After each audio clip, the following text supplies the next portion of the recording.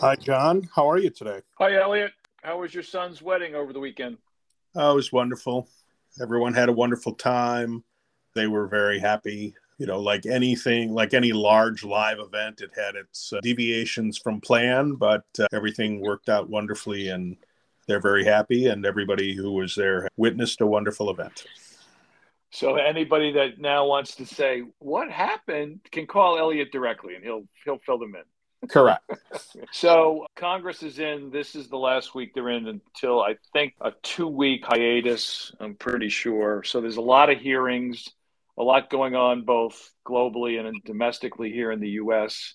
We want to highlight a couple of quick items, and obviously there's a lot of detail with all this. But the first one is we continue to look at the world of the non-bank financial institutions. The agency known as the Commodity Futures Trading Commission announced a civil enforcement action charging Binance and several of their current and former employees with numerous violations of the CFTC regulations. What are some of the highlights that you saw from that charge?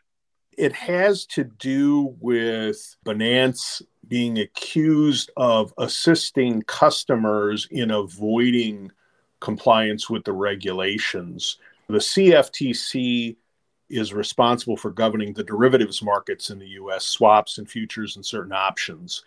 And there are products that are offered by Binance, which is the largest crypto exchange, that are types of derivatives that are not legal in the United States. And Binance runs a bunch of different platforms, and one is for the US, which has a shorter product menu. But the allegations in the civil complaint are that Binance specifically assisted clients in avoiding, or rather evading, the compliance controls. And one of the ways they did that is they did not require customers to provide identity verification information before trading, which allowed US customers to go on some of the non-US based platforms and trade in these illegal derivatives, illegal for US citizens to trade in.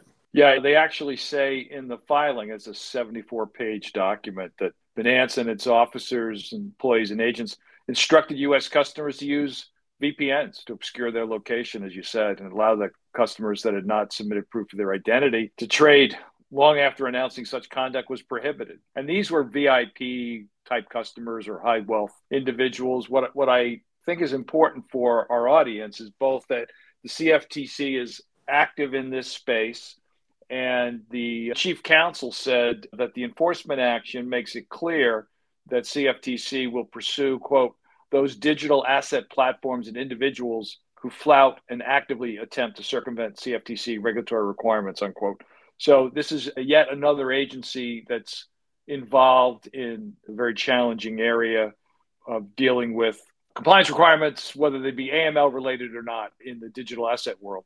Yes, there also have been reports over the last several years that the U.S. Department of Justice has an open investigation into Binance. Whether that'll turn into anything other than an investigation is unclear at this point. But this action by the CFTC is not the only look that the U.S. law enforcement and regulators are taking at Binance. Right. I know we weren't planning to mention this, but I just wanted to briefly mention this as another global issue, and that is that organization known as the Institute for Economics and Peace came out with their Global Terrorism Index for 2023. So you can go on their website and take a look at it. I just wanted to mention a couple quick things in that index, that while terrorism deaths are down a little bit, they're more deadly.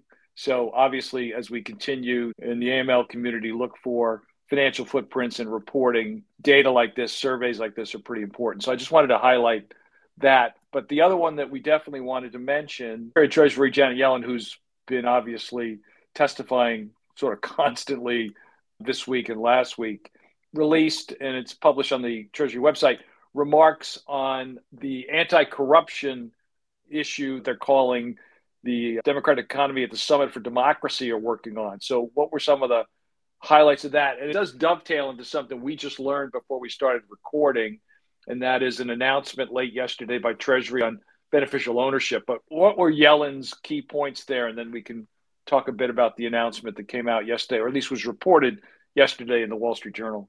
Yeah, so let me just set the stage. In 2021, the Biden administration hosted Summit for Democracy, 20 democratic countries around the globe, along with leaders from civil society organizations and international organizations to discuss efforts, I'm quoting here from the press release, to counter corruption, illicit finance in order to uphold the rule of law, promote good governance, and ensure an equal economic playing field. And this is really an anti-corruption effort. It came out of the strategy to counter corruption that was issued by the White House.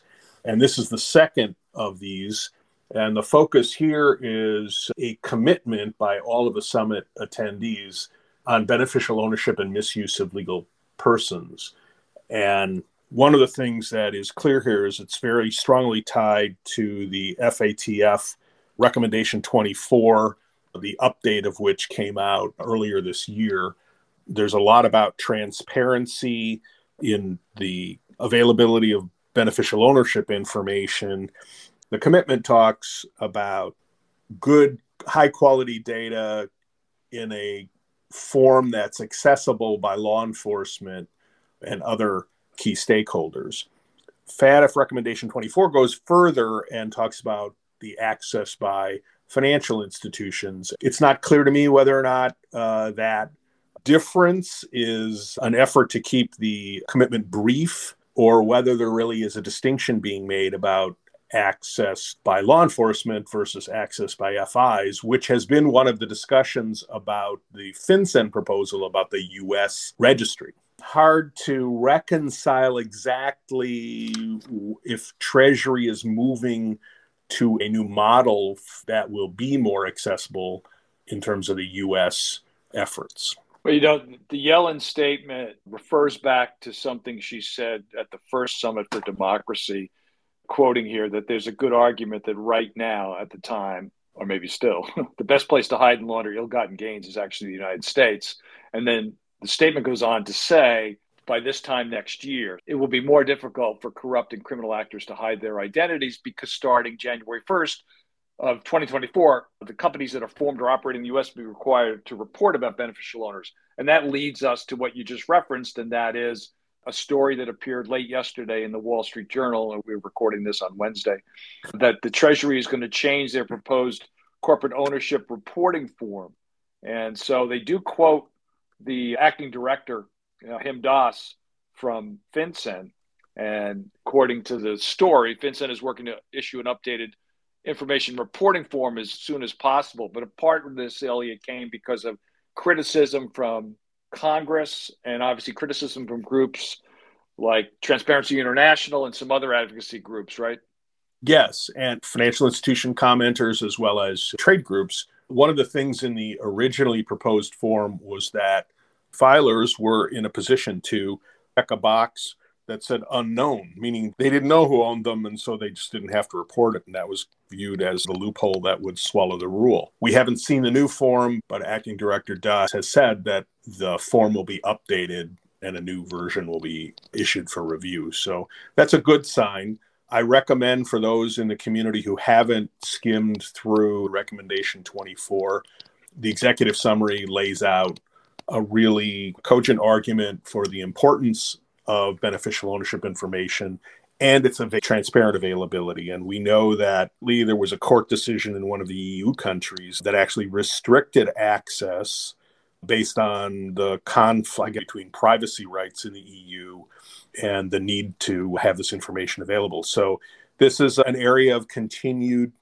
development, but there's no doubt that the direction is globally to try to get to transparent information about ownership and ultimately make it available broadly.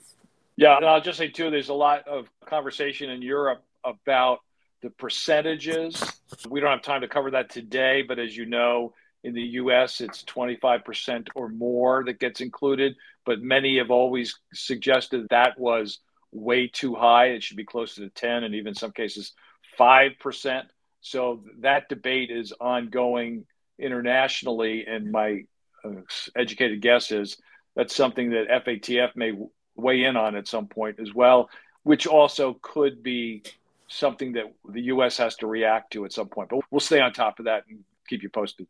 Yeah, I guess my last comment specifically about that, but more broadly is, for many years, I think the United States has done a good job of leading the conversation about anti-money laundering compliance and things like that. But I think in the area of beneficial ownership, we've clearly not been a leader. And Yellen's comments are certainly directionally good, but we're still well behind what is the global standard. Right. So a lot going on. We urge you to take a look at the Treasury website, follow what's happening in the House and Senate on these issues and others. Obviously, there's still fallout from the SVP and signature bank issues. So there's a lot of hearings that are covering that, a lot of policy debates going on, whether there would be more regulation in some fashion or form. We will stay on top of that as we go forward. John, what's the next thing that you've got going? Well, I'm working on scheduling a few podcasts, but those aren't done yet. I want to highlight again the AML Partnership Forum that will be here in Washington, D.C. on April 26th to the 28th. I think we mentioned last week, we firmed up our keynoter, which is Catherine Chen from Polaris. We also will have a panel discussion from congressional staff, which will be definitely timely, as well as awarding private and public sector partner awards, which is always important to recognize what our community is doing together, and then many panels and case studies on a whole host of issues that basically cover the waterfront. So go on amlpf.com for more information, but look forward to seeing folks there in April. Yes, and our April webinar is on tech-enabled managed services, and that'll be April 20th, and you can go to the AML RightSource website and register for that. So, John, you have a good weekend, and I will talk to you next week. Take care, Elliot. Bye-bye.